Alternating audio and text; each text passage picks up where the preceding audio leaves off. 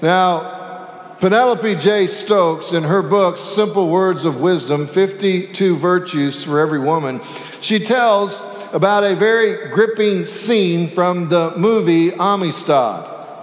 Now, if you're familiar with that movie, you know that it was a group of Africans who were illegally seized and brought to America by slave traders.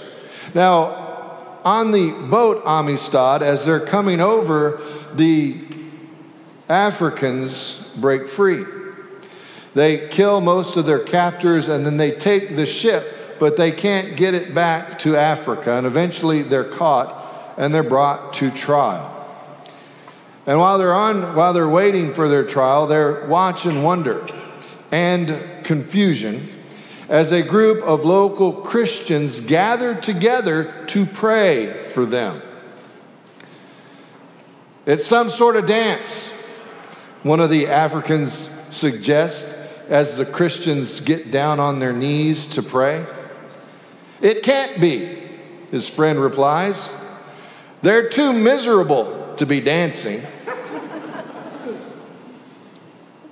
Now, of course, when those lines came out, everybody watching the movie in the movie theater laughed. And from that point on, the abolitionist Christians who came to lend their support are referred to by the mutineers as the miserable ones. Now, my friends, I just tell that story to say it's sad and a significant commentary on how the world has come to view those of us who are followers of Jesus Christ. Many in our midst are kind of seen as the miserable ones, the people who have no sense of humor, no joy, and no love in life. You know, my friends, it should not be this way. We are told over and over and over again in Holy Scripture to be joyful.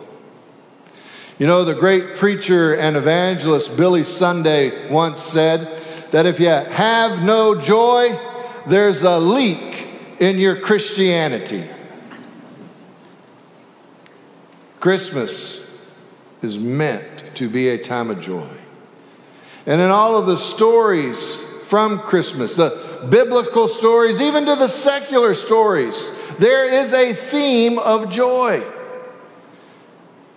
We see it again and again, right? We see a broken nutcracker that saves the princess and becomes a prince. We see the original Scrooge takes a good look at his miserable life and then is transformed by joy. Or what about this one? Some guy named George loses everything and then discovers his life is pretty wonderful after all, right? Yet, you know what? Joy goes beyond these Hollywood recreations of fantasy. Because joy at Christmas is real. Angels bring good news of great joy to shepherds. Wise men respond with exceedingly great joy. And when a pregnant Mary encounters a pregnant Elizabeth, John the Baptist leaps inside Elizabeth's womb, leaps for joy. So that's a good question. How do we plug our joy leak? How do we move from being the miserable ones to being the joy-filled ones? Well, step one is rather quite simple. Trust God. Trust God. You know, joy is an absolutely interesting word, right?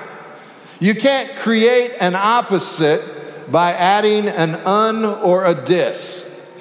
That's what we normally do, right? If you have pleasure, and then what's the opposite of pleasure? Displeasure. What about happiness? What's the opposite of happiness? Unhappiness. Do you realize there is no disjoy or unjoy in our language? Joy is something that can take place no matter what the circumstances are in our lives. You know, when Christian missionaries first went to the northern part of Alaska, they began to seek ways to translate the Bible into the language of the Eskimos. After some time, they realized that there was no word in the Eskimo language for joy. And so they began to study the culture even more deeply. And finally, they chose a word for joy that was based on what they saw as one of the most joyful experiences in the Eskimos' daily lives. They decided that the most joyful moment in those Eskimos' villages were in the evenings, because it was in the evenings that they fed their dogs. And these dogs that they relied on for their livelihood and relied on for life itself pulled their sleds. In the evening, they would go out to feed them. And not only did they go out to feed them, but the children would come out and play with them. And so it was such a great community event. And the dogs would start to yelp with joy, and their tails just would not stop wagging. It was such a wonderful time of anticipation and of excitement and of just enjoying the company of the village with all of their dogs. So you know what they pulled? The word that they pulled from that experience as they translated the Bible into Eskimo, into a language. And the word joy was actually, if you literally translate it this way, it was the wagging of their tails.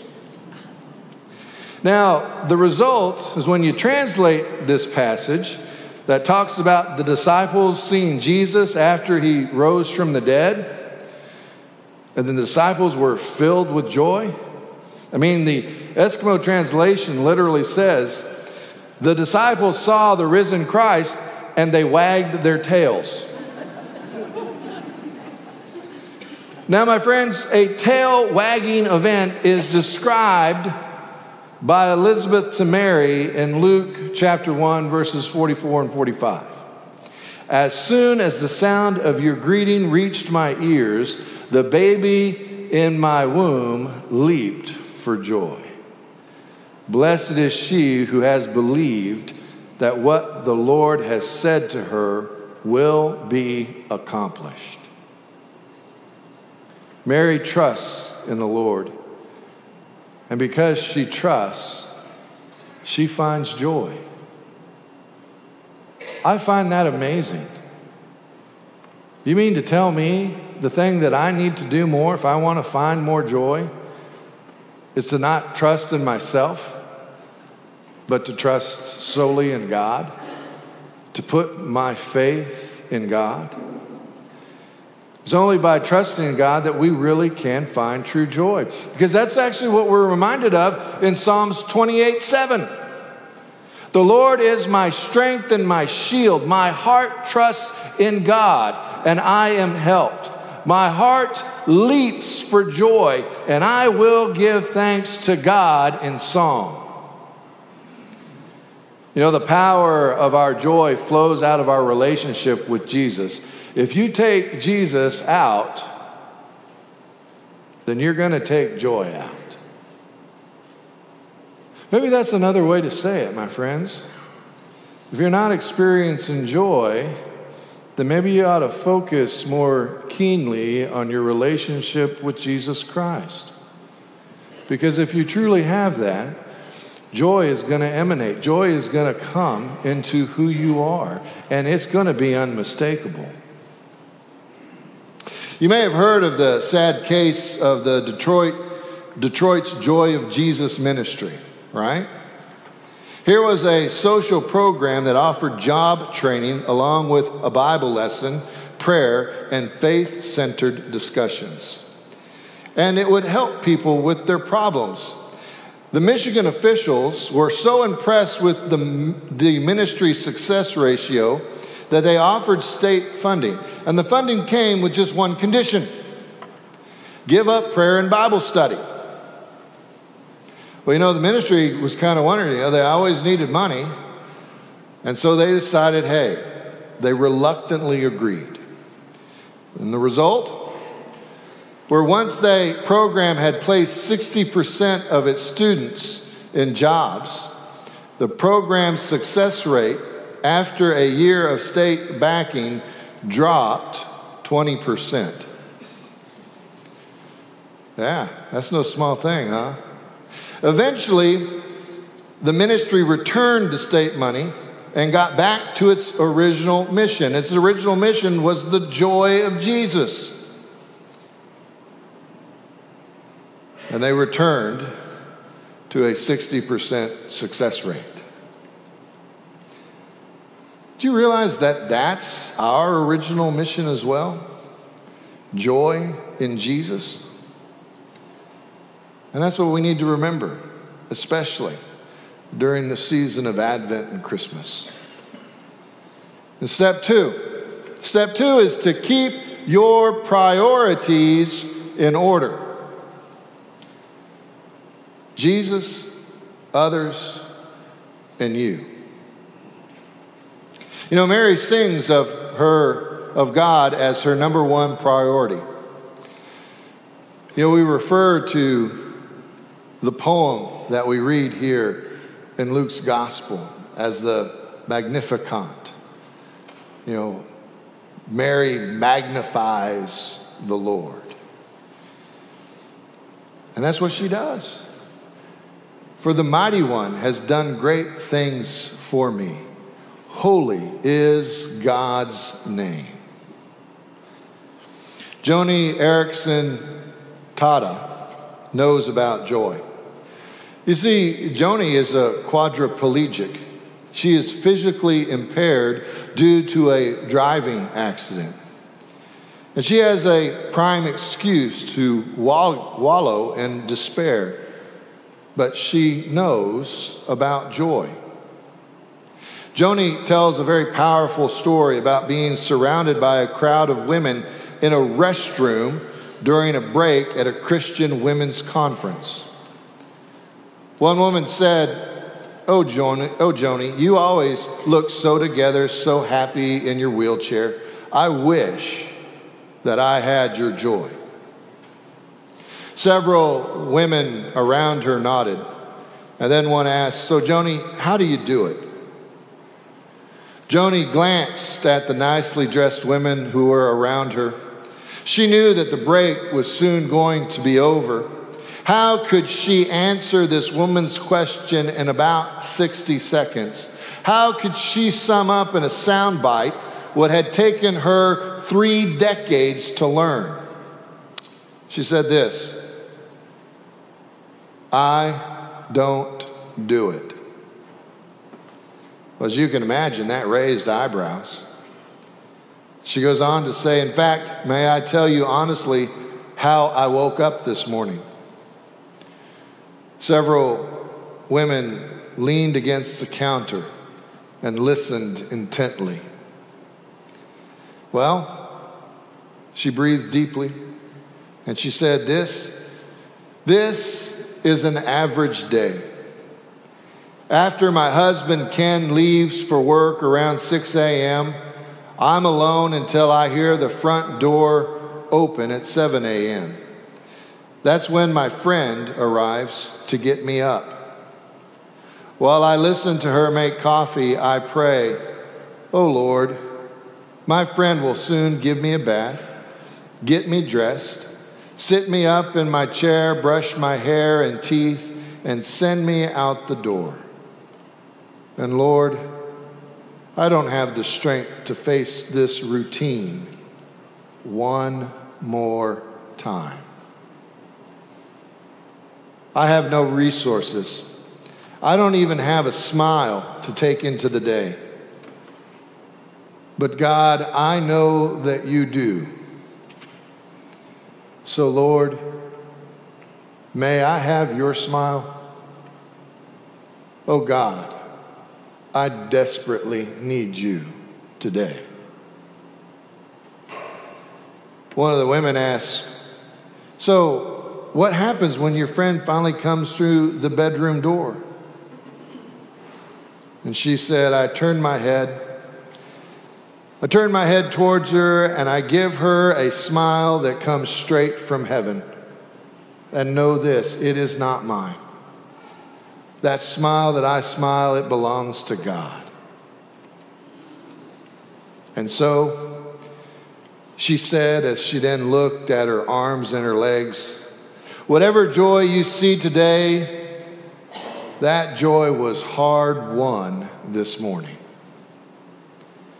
The women in the restroom were silent. And Joni said, it really is the only way to live. It's the Christian way to live. My friends, when it comes to loving, when it comes to living, when it comes to serving in God, our priorities have to be Jesus, others, and you. Now, did you see the clever thing we did there? Jesus, others, and you. What does that spell? Joy. You're not going to forget it now, right? That's how you're going to have it. That's how you're going to get it in this season of Advent, in this season of Christmas. Step three is to rejoice. Rejoice no matter what life brings. Understand that God is your Savior. Mary starts her song of praise with, my soul glorifies, my soul magnifies the Lord, and my spirit rejoices in God who is my Savior. Now, I hope you understand this, because sometimes we read the Bible and we kind of lose our sense of humor. And I really think that's a tragedy. We shouldn't lose our sense of humor. Because sometimes when we read about people in the Bible and people of faith, and we think, gosh, that just sounds like what they should do, I'm here to tell you, it really isn't normal, okay? It's kind of weird. And here's what I mean by that. Mary's response, here she is. More than likely, she's 14 years old. And she has her whole life in front of her. She is going to get married. And she's going to start her own household. This is an exciting time in her life. She's ready. And then God says, oh, wait, I got something else. I'm going to bless you. You're going to be a teenage pregnancy. And you know what? Nobody in your village is going to know. But you will. And Joseph will. That you're carrying a baby that was conceived by the Holy Spirit. Let's be honest here. It doesn't tell us this in the Bible, but why did she go see Elizabeth for 3 months? She's got to be getting tired of all the talking going around in her little community. But here she is. She stays focused on Jesus, even in the midst of everything, all the ways that her life has been turned upside down. Now, I don't know about you. This is what I mean is weird. If that happened to me, we wouldn't be talking about Jason's Magnificat and how I rejoiced in the Lord, right? Because my life was turned upside down. It doesn't take much for me to complain at all, right? I complained today when I went out to get coffee and there wasn't anybody because people had drank all the coffee, and I thought, I think not having coffee in a church is up there like it's a sin somehow. And I can't even get any. I was moaning and next thing somebody saw me like, here's, I'll give you my cup, Pastor, just stop.